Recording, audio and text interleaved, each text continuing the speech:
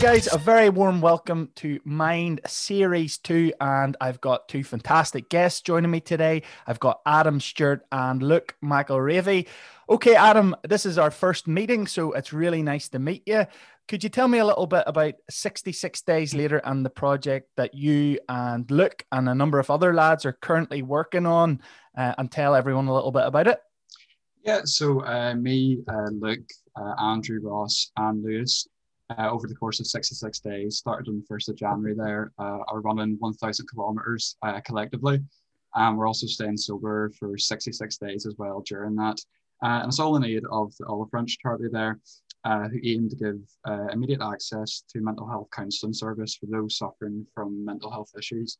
I think particularly, given the climate of COVID right now and such, especially like waiting times to, see people like GPs, even if that be for, counselling or anything else, it's something really important to have and also very beneficial for a lot of people that are struggling right now, especially the whole COVID situation.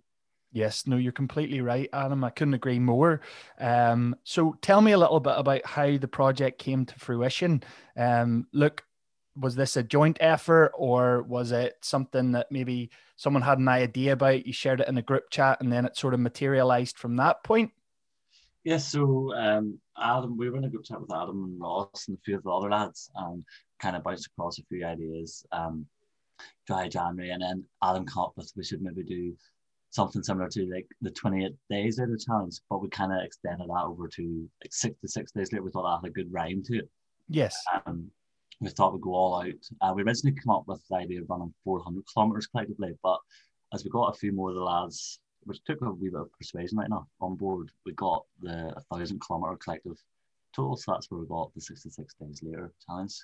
Fantastic. And how are you finding being off the drink at the minute? And obviously your bodies are thrown into deep water by running so much as well. It's good. It's a good change, like especially like I think with lockdowns and whatnot, it's very easy to get into kind of bad habits of like drinking all the time and stuff, because there's nothing really to do. Like you sit in a flat and you're bored, and maybe like your flatmate's like, oh, I don't want to have a drink and stuff. And it's nice to kind of, knowing you're doing something good for a charity, and also, you're feeling good about your stuff as well. Like, not waking up hungover all the time. I think it's a big one. So it's a nice detox, a change, and it's also nice knowing that we're doing it for a great cause as well. So it's definitely got a lot of benefits to it. That's fantastic. And what mile are you up to at the minute? We're actually just over 400 kilometres so far. So we're way ahead of pace at the minute. I think we're doing we kind of aim to do like 25 kilometres a week each, but we're doing like, we kind of started off, we're doing like 5Ks, but we've kind of moved up, me and Luke and stuff, and Lewis and whatnot, we're doing like 20K runs and stuff like that there, and every night me and Luke were out there for 15K runs, so we're kind of up on the miles a wee bit, so we might even go over the 1,000 kilometres, just take it a week at a time, so who knows. Fantastic. So you've both got the running bug now. I'd done something similar a couple of years ago and put myself through the Belfast Marathon, and I was a bit ambitious coming into Christmas. I knew I wanted to do something, and I set myself a challenge of 10K a day. And yeah, the older you get, the less thankful and forgiving your muscles and bones are, because I was struggling. I was the same. Like when I went from like 5 kilometers and then I went straight up to 20, and I swear I just did with a pillow between my legs for like 2 nights. It was so like I know it really does take its toll, and I think running on the likes of roads and concrete and stuff, it has its impacts. I had to vary it up. I had to do grass, I had to do sand, but like you're saying, you do get that running bug, and it's almost that sense of freedom when you get out, you stick the music on in your headphones or earphones, and you just get kind of in the zone, so to speak. You just kind of like zone out and just kind of get over and done with, and then after you just feel like, it's a big accomplishment. You kind of feel. Exactly. And tell me this, obviously the change from coming out of Christmas, where we all eat and drink a wee bit too much, was it really hard to get motivated to start you all off, or how did you find that process? I think towards the end of the year, we kind of sickened ourselves with all like the eating and drinking, and then came the 1st of January, like, right, we need to do something here. And whenever we initially mentioned the challenge in front of all the boys, they were all like, there's no way we could do it. And then after some persuasion, and after they got a few kilometers on the clock, they realized it's actually, you feel amazing for it. Like, it's not really a challenge, so to speak. We're enjoying it so far. I don't think we were particularly like weren't unfit, do we? No, no, But I think no. we're just their standard, like, you know, I'll we probably, eat, especially Christmas, we yeah, eat and drinks a lot and stuff. So I think at the start you're just kind of getting your body used to it and stuff. But yeah. I think, you know, as time goes on and stuff, you kind of get out there and keep going. It's just like, and I think really just it gets easier as more you do it. That's it. No, exactly. And I suppose doing it in a group of lads maybe is a bit of a push too, because you do have that competitive edge where, you know, someone posts in going, oh, lads, I've done my, you know, my 10K, I've done my 15K, or whatever it is. You're sort of pushed to go, right, they're sort of holding me accountable here. I have to get out and do it now. It's good because it's Lewis and Andrew. I live with them together, so the three of us, like, it's no excuse. Like, at least no one on the flat's kind of like, you know, tempting you by drinking or anything. It's just nice, like the whole friend gets doing it together and stuff, and there's no like temptation or kind of, you know, swing you off, or like if someone's out for a run, you know, pushes you to go for a run as well. So it's good having that motivation there, 100%. Fantastic. And okay, what I'm going to do here, gents, is just strip you both back slightly. I'll start with you, Adam. So tell me a little bit about maybe some of your experiences over time. You're currently at uni, aren't you? Or maybe you were at uni and you've left now, but I think that's where Luke says that connection was. Yeah, so I was at uni there for 4 years in Edinburgh, and I came back there in March because of lockdown and stuff. So parents wanted me home after the big speech and review, so I came home there in March and stuff. I was just doing my dissertation and then graduate there in June. Fantastic. But I think with the olive branch as well, the way it's like the free counselling services and stuff, it's something I used at uni and stuff. It was like we got it for free as well for your students and stuff. So I think there's obviously, like, when we kind of looked up, you know, what charity we could do it for and whatnot, it was something that's kind of all close to us in a sense, because we've all, you know, I think like everyone, you know, we've all had your struggles, so to speak, and having that like kind of counselling at uni was something that would, like, definitely I couldn't be more thankful for. And like no one at this charity, you know, is going, you know, non-profit organization as well, and like offering those services to people, especially right now, like everyone's struggling in their own sense. It's something that's, you know, pretty close to my heart in that sense. So No, that's brilliant. And I mean, from what you're saying there, it was something that was accessible to university. I know some people have told me stories coming on the podcast that, you know, there wasn't that access to the likes of any charities or any help as such. And that's going us back as far as maybe 10, 15 years where, you know, certain things weren't put in place. There was a certain stigma around it. Do you think that has improved? And your experience at university, do you think you did have everything sort of that was at your fingertips, it was accessible and you felt comfortable? yeah, I think that's probably on my uni. I felt like the services were there. You know, probably can't speak for all unis and all services and whatnot. But I think, in a sense, the biggest battle is just kind of coming forward and speaking about those things. I think a lot of the time, like, people may know the services is there, but it's kind of getting that voice to kind of speak about those things. I think, especially guys as well. I think when I first started going to counselling and kind of speaking about, you know, trying to get, you know, get me to open up to friends and family and whatnot. But I think for guys, like, I was just saying how, oh, you know, there's just kind of big, I think for a lot of men, there's a lot of the macho kind of stereotype that, you know, guys don't really want to speak about their feelings and whatnot. I think, like, one of the important things she said was, I think she's saying how many people she has, like, on board, like, personally, like, taken for counselling. And she said like 28 of them are boys out of the 30. So it just goes to show, like, you know, it's kind of getting that voice out there and, you know, realizing that there's help out there, and it's, you know, especially guys, don't be afraid to speak up about it. You know, it's, I think another important way to look at it is, like, you know, if you're worried about what people might think about you if you do, you know, speak about it and whatnot, just picture if one of your friends come up to you and is like, oh, I'm kind of struggling at the minute, you know, oh, I might need some help. You're not going to turn around and be like, oh no, go away, or oh, don't be silly. Like, you know, put it in that perspective. What would you do if a friend came to you and spoke to you about things like that? Yeah. So I think that's a good way to look at it as well. And it's just kind of getting the courage, so to speak about those things. And it's absolutely nothing to be ashamed of in the slightest. Yeah, and I think there are more organizations, there's more charities, and there's more people out there who are basically pointing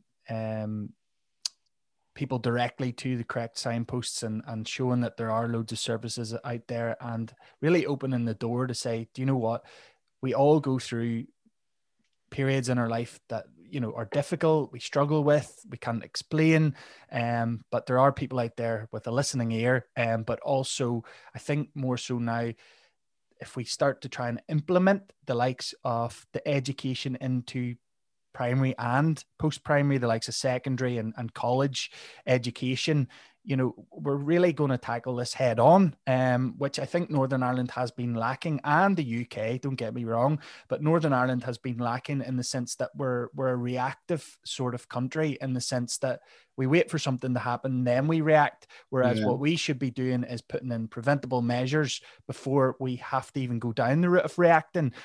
So if we educate in such a way, do you know, like you would have done first aid training or your defib training or anything like that, I think it's vitally important that we educate young people in mental health and, you know, some of the signs to watch for, and for them to understand that it's okay to have certain emotions and certain feelings if you're a boy, if you're a girl, or if you're anything, and it's okay to talk about those feelings.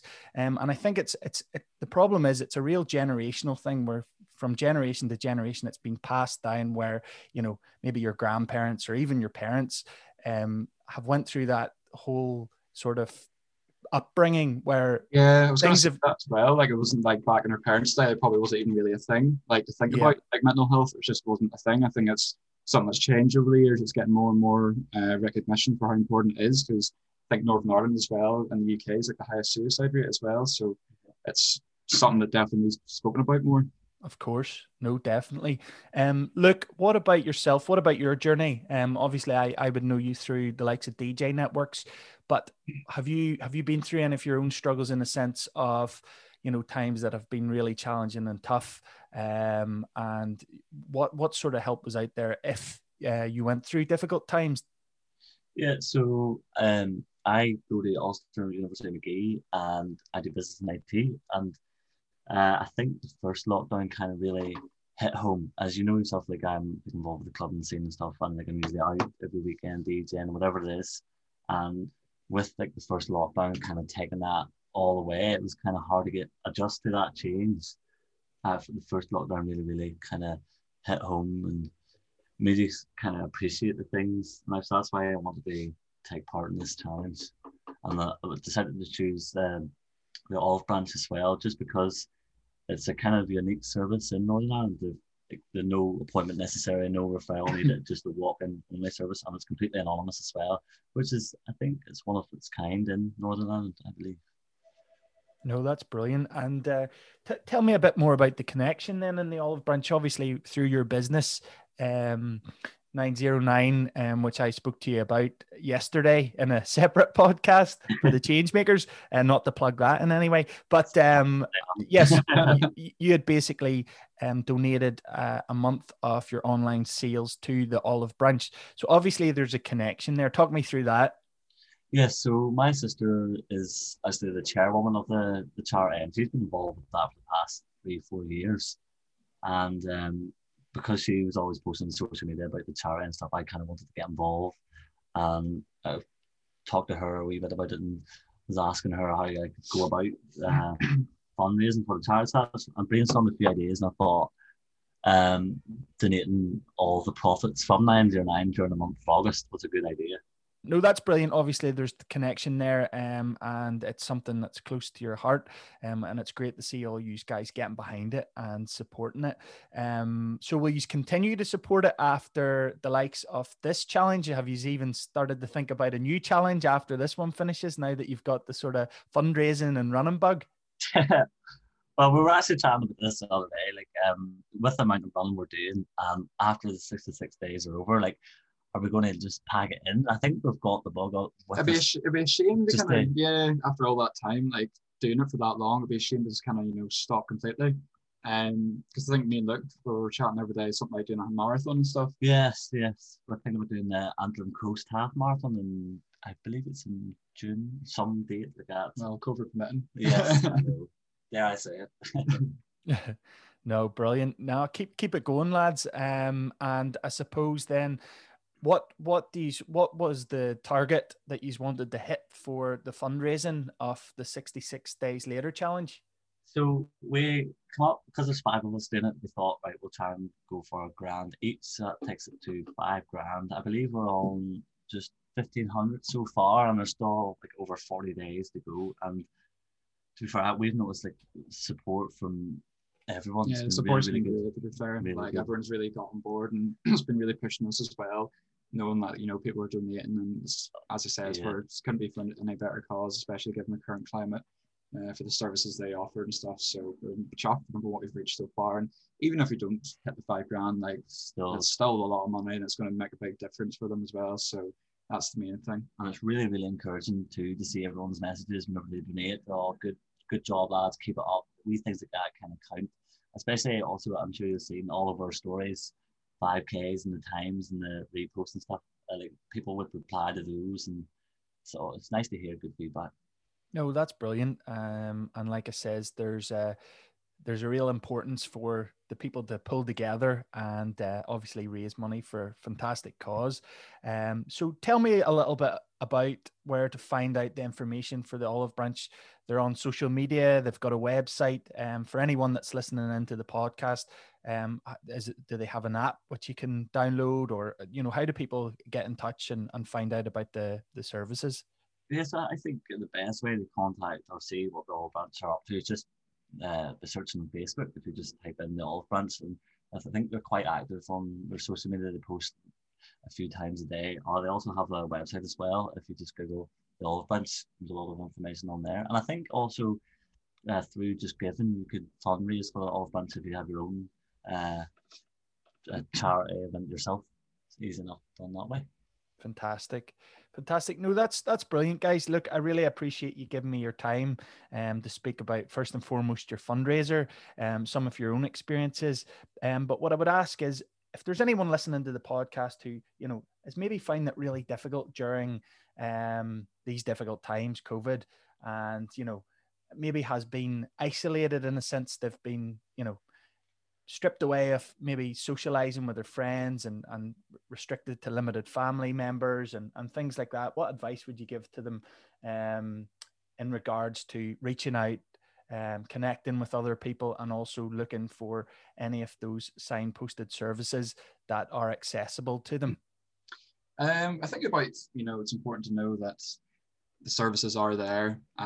You've got friends and family, obviously, and as I said earlier as well, put into perspective, if your friend come up to you and said, "Oh, I'm struggling at the minute and feeling a bit down," you're not going to turn them away. You're going to, embrace them with open arms, so to speak. I think it's a big, just getting that courage about speaking up. But it's also realizing, no one's going to judge you. Like, it's mental health is more important than ever right now. Like, everyone's struggling in their own way during lockdown. And it's important to come forward and speak about those things, because we're all in this together. We're all in the same boat, and we're all here for each other. So it's important to kind of always remember that. Yeah, I also, if you don't mind me adding to that, I think it's also important to look out for some signs. So, like, if you're asking your friend to do something and they're unwilling to take part, like a few times, or if they're staying up to the wee hours in the morning, try and get the day out of the way just by sleeping in and stuff, that is signs like that. Or if they're saying things that aren't really themselves, kind of just checking with them and be like, "What's up? All good." Yeah. I think the drinking as well, like the reason why we're like cutting, not drinking as well. I think it's very easy to turn to kind of destructive habits once you're kind of, down and not feeling 100%, might be turning to, alcohol, could be a number of other things, to kind of take your mind off it and feel better, so to speak. But, as I said, there are the destructive ways, and you shouldn't feel, guilty about it either. Like, it's, in a sense, it's a coping mechanism for a lot of people to do those things. But it's important to just reach out for help if you are struggling. And there's better ways to get help and help yourself, and people are always there for you, and the service are there. Like, as we said, the Olive Branch as well, what they're doing makes absolutely fantastic. Confidential drop-in services for counselling. Like, even if you don't feel confident speaking to friends and family, go into a private confidential counselling session. It's a great start. Appreciate that feedback, guys. And I suppose just touching on what you had said there, Adam, about the drink and other sort of substances and things like that. They're a short-term fix for a longer-term problem, and I suppose, like you're saying, that's the easy way just to solve an issue short term. Whereas looking at it longer term, that it's not the right solution. And like you're saying, probably given yourselves that break in a sense where you can actually feel better in your cells and how much energy you have and how productive you are with your days. So I suppose anyone that is listening who may be looking at that as quick release, it's not always the answer, is where I'm getting to here. And you've sort of flagged that there, which was great to hear. But just very quickly, I actually completed a course online there. It's a company called, or organization, should I say, called Ohana Zero Suicide. And it's a 20-minute course, and I find it really, really engaging and really informative. But they've broke it down in such a way that, some courses I've done in the past where it's really text rich, or there's a lot of writing or reading, and you sort of zone out. If you're in a uni seminar or something and it passes the 20-minute mark, you're sort of ready to put your head down on the table. But this was really, really engaging. The way that they've put it together, there's some audio, there's some text, there's really good visuals. The way that they've put it together is fantastic. So I would highly recommend everyone that's listening, even yourselves, guys, if you would maybe take that course if you haven't already done it. I'm going to put the link below this. And yeah, like I says, it's really, really good. And some of the information that they cover is vitally important when going out there in the world and trying to identify these signs within people close to you and even strangers. So yeah, I came across that and I thought I wanted to share it. But also, the reason we're here today is for the guys' fundraiser. So I want you to plug your fundraiser before we finish our Zoom today, or the podcast, should I say. So tell me where I can donate. Tell me where I can find you on the socials so that people can get on. They can get on and support. They can get on and share and get behind you, really. I think Adam was very happily passing that one on to me. He knows I love a good social media plug. But yeah, if you search all just the usual channels, just Google for like 66 days later, and you should see the Just Give link. Or if you go on to any of the boys' Facebook, you'll see the link there. Or even if you follow us on Instagram, it'll be in our bios. You're sick of seeing it at this point. I'm sure everyone is listening already. Is sick of seeing it. Sure. No, you're doing a fantastic job. So it's really important that you keep sharing that information. What I'm going to do anyway underneath the podcast is include all the links, which you guys can share with me after. And then just finally, the fantastic charity that you're raising the money for, if you could give them a bit of a plug, and the hard work that they're doing out there and the fantastic job that they're doing as well. We have to give them credit for that during these very difficult times. Yes, we couldn't have done it without all of us, to be fair. They've been really, really supportive. Every week they've been checking in on us, just kind of giving us a wee bit of motivation. And you can check the Olive Branch out by searching them on Facebook. And if you also are thinking about doing your own charity event, you can do that via Just Giving, and then all the proceeds go directly to the charity. We couldn't have picked a better charity, to be fair. Especially now, given, as I said earlier on as well, like given the climate, a lot of people's mental health is deteriorating right now with the lockdowns and the lack of maybe job security and other factors that are really getting people down. So it's nice to know that those type of services like the Olive Branch are there to help a lot of people right now. And I think with the lockdowns and in the coming years, we'll see increasing numbers of like mental health issues and stuff. We shouldn't even classify it as an issue. I know. To be ashamed of it like that now. Yeah, no, but I understand. No, that's fantastic. I really enjoyed having you on the first episode of Series 2 of the MiND podcast. It was great to chat to you and catch up with you about your challenge. Also find out a little bit about your motivations and the charity you're raising money for. I just want to say a massive thank you to both Luke and Adam for joining me on the first installment of the second series of the MiND podcast. Loads of guests joining me over the coming weeks, so stay tuned. But I'm going to include all the links below this podcast post for you to check out and donate to Luke and Adam and the rest of the lads. All money raised goes to the Olive Branch. Thanks for tuning in.